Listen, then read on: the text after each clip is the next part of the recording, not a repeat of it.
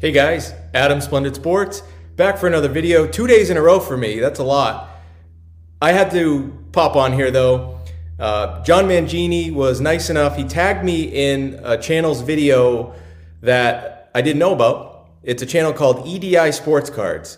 And the title of the video, which I will put a link to here, is Do Sports Cards Go Up Over Time? And the subject of the video is Mickey Mantle, so Mickey Mantle cards. And John, knowing that I collect Mickey Mantle, he was nice enough to tag me in that. Thank you, John. And anyone else who, if you see Mickey Mantle videos on YouTube, please tag me because I can't get enough of them. I'll watch Mantle card videos all day long. But the video, I just want to say up front, I actually agree overall with the premise of the video, which the guy's name is D. Scott, who's it's a newer channel and seems to be growing pretty fast. He has very well-produced videos, and I thought it was a good video. I disagree. The part I disagree with, I'm going to show you here in a minute.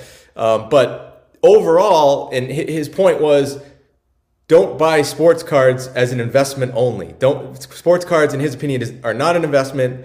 He doesn't, think you should buy them if you don't love the cards. If you're not into cards, you don't love cards, don't buy them just because you think you're going to make money on them. And I agree with that. I've said that before. I don't know too many people who would disagree with that. So it makes complete sense. Cards are, there's way better ways to make money than sports cards. But the premise of his video too was that he used Mickey Mantle as the example, and he showed it was like 8 cards. None of the big Mantle cards, but they were 8 base cards from the 50s and 60s. And he showed like only 2 of the 8 cards actually went up in value from when he bought them in 1990. Now I know that for me that didn't sound right, but he bought these cards. They're all ungraded Mantle cards in 1990, and he adjusted for inflation. So he used looks like 118% as the inflation rate from 1990 to today. And so he showed what he paid for the cards in 1990. And then he looked at recent sales, and he showed that, based on his criteria there, only 2 of the 8 Mantle cards actually increased in value, and the other 6 actually went down in value when you adjust for inflation.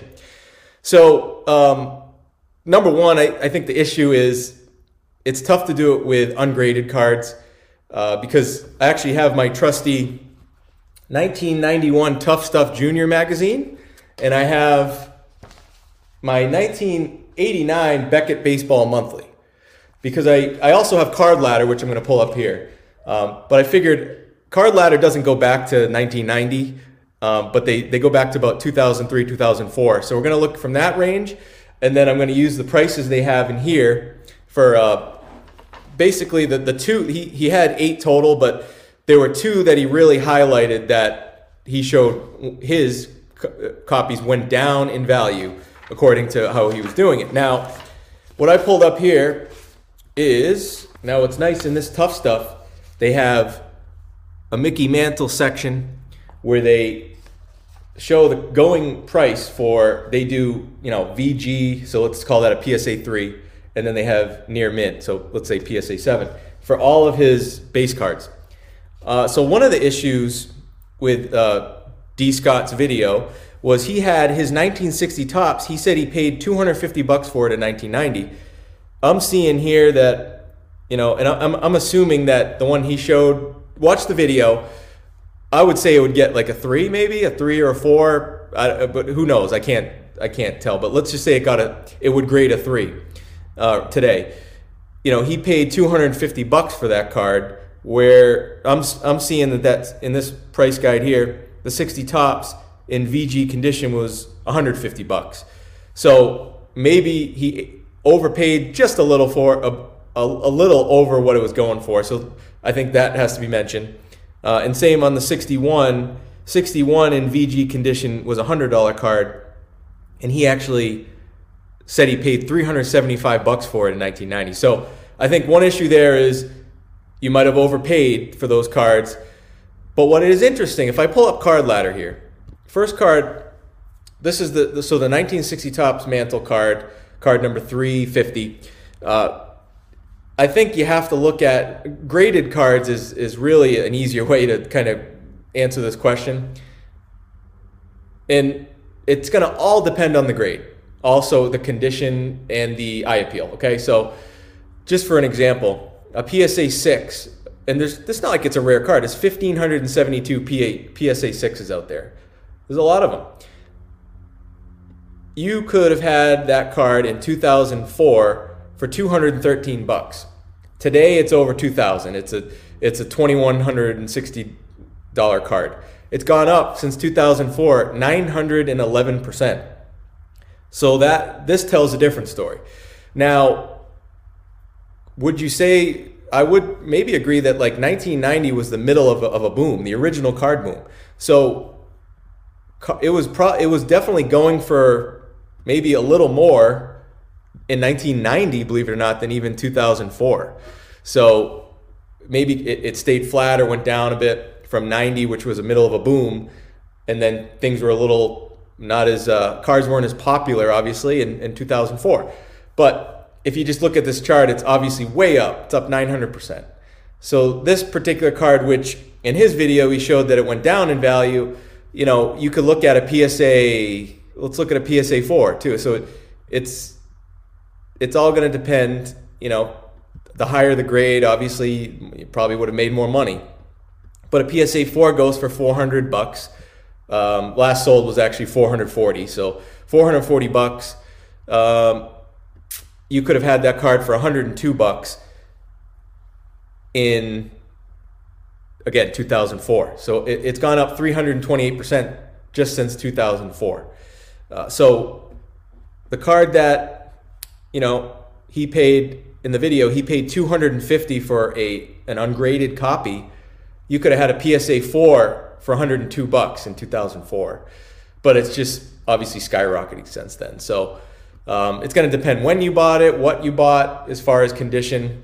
But I don't see that same conclusion that he drew in his video. Let's look at the 61. And then we'll look at something even, I think, that tells a better picture. So the 61 in a PSA 3 goes for 310 bucks currently.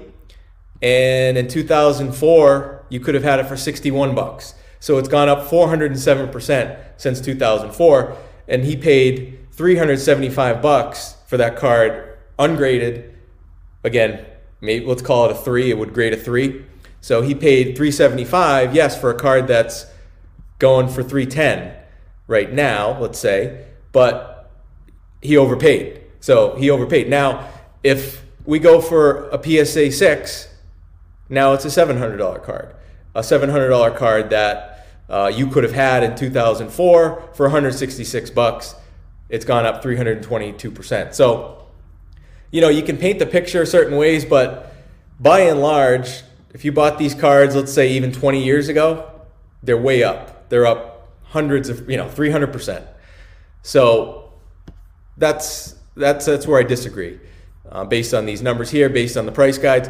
Now, the last thing, Card Ladder has an index, which I think is probably a better thing to answer this question rather than cherry picking certain cards. If we look at the Mickey Mantle Player Index, which has 542 different cards, it's a mix of ungraded, different grades, all various cards, 542 different Mantle cards.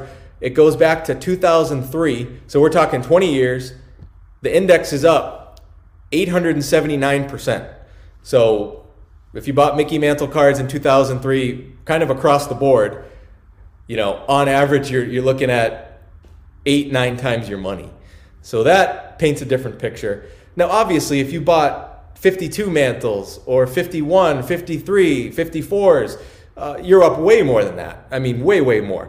But even if you're looking at, base cards with higher populations like EDI sports cards he showed in his videos, I'm still seeing those being up. Again, it's tough to do that when you're looking at an ungraded copy, and you probably overpaid for it at the time a little bit. So that's going to obviously change the story. So as I said, I agree with the overall premise of the video. It was a well-produced video, but I don't agree that Mickey Mantle cards have by and large, have not increased even when you factor in inflation. I'm just seeing something different there. But you guys watch this video. Let me know what you think in the comments.